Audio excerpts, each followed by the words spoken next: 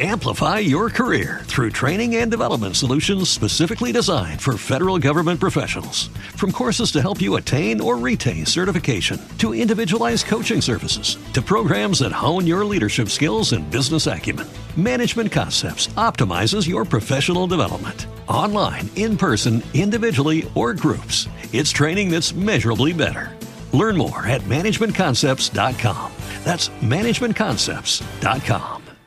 One of the craziest stories I think we've seen in a long time. The owners of White Lives Matter trademark now are willing to sell that phrase to Kanye West for $1 billion. You'll remember that Kanye had a shirt on that said White Lives Matter, and he wore it to a fashion show in New York. Well, last week, a couple of guys who are black activists who own the rights to White Lives Matter said, all right, well, we'll sell that phrase to Kanye for a big, hefty price tag, of course. John Rizvi joins us now, the patent professor. John, welcome in. Thanks for being here. Thanks. Always a pleasure.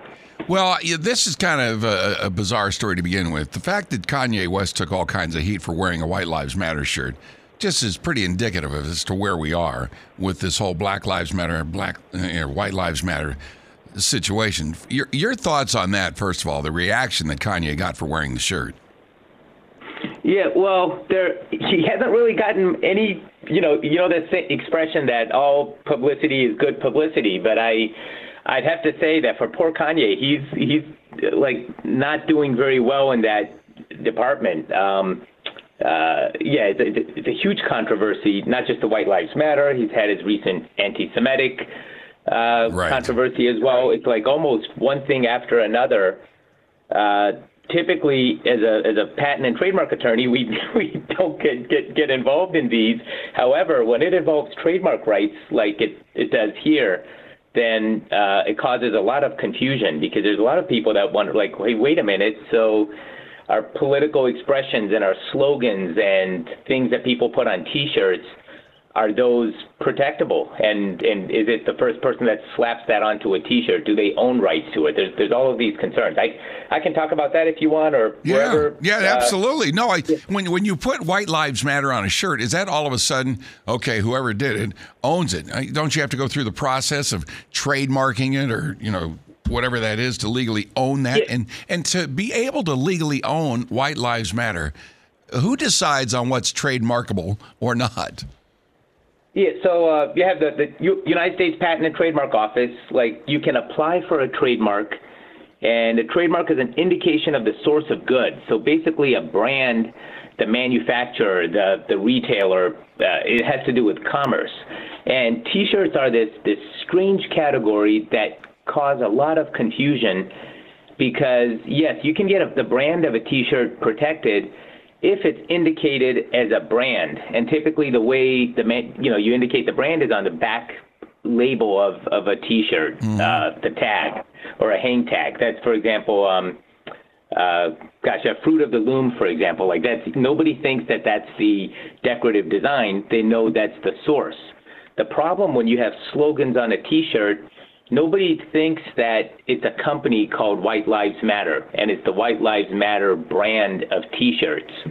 And as long as consumers are not identifying that slogan as a manufacturer or a source for the product, then it doesn't provide any trademark rights at all. Well, these two guys that say they will sell the trademark White Lives Matter to Kanye for $1 billion, do they in fact have a legal trademark on that slogan? So what they have is a trademark application. And the way the trademark office works, you file an application, and then an examiner at the United States Trademark Office looks to see if there's any confusingly similar trademarks that have already been filed. They look to see if these two guys are going to be the first to have filed for White Lives Matter.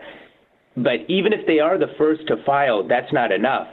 Then they look at, okay, how are you planning to use White Lives Matter? And if you're using it simply as the design on the front of a T-shirt, are consumers going to see that as the source of the product, or are they going to see it as a catchy slogan? And if they see it as just a catchy slogan, then even if you are the first to file a trademark application, it's not going to go through. So if their trademark, which is when people say they got the trademark or they have the trademark, they have filed. So they've applied for a trademark. It remains to be seen whether that trademark's actually going to be granted, and that hasn't happened yet. I got you. Do you think they'll be granted the trademark on this one? It seems kind of silly to me to grant a trademark on that. I think it's going to be a real stretch. Like I'm curious to see what they eventually end up filing for proof. You know, you can't just you can't reserve a trademark forever the way people can with domain names. You have to prove that you're using it in commerce. Right. And I'm curious to see what they eventually file, and then that use has to identify it as a manufacturer. It has to be like fruit of the loom, a tag on the back or a hang tag on clothing, not just something on the front. Otherwise, all those shirts that, you know, my grandmother went to Washington, D.C., and all I got is this shirt, or any of those slogans, small slogans, anybody can put them on the front of a shirt. That doesn't tell you who manufactured the T-shirt. It's the tag that identifies that. You know, like my wife and I walking down the boardwalk in Atlantic City, and she's got a T-shirt on with an arrow that says, "I'm with stupid," pointing to me. Yeah, I'm familiar with those shirts. Goofy shirts don't get trademarks. Well, that's pretty interesting. But if I were Kanye, I'd be wearing that thing wherever I went just to get the attention again. So, well, John, thank you. I appreciate you. Enjoyed talking with you, the patent professor there, on something kind of silly, don't you think? Amplify your career through training and development solutions specifically designed for federal government professionals. From courses to help you attain or retain certification, to individualized coaching services, to programs that hone your leadership skills and business acumen, Management Concepts optimizes your professional development. Online, in person, individually, or groups, it's training that's measurably better. Learn more at managementconcepts.com. That's managementconcepts.com.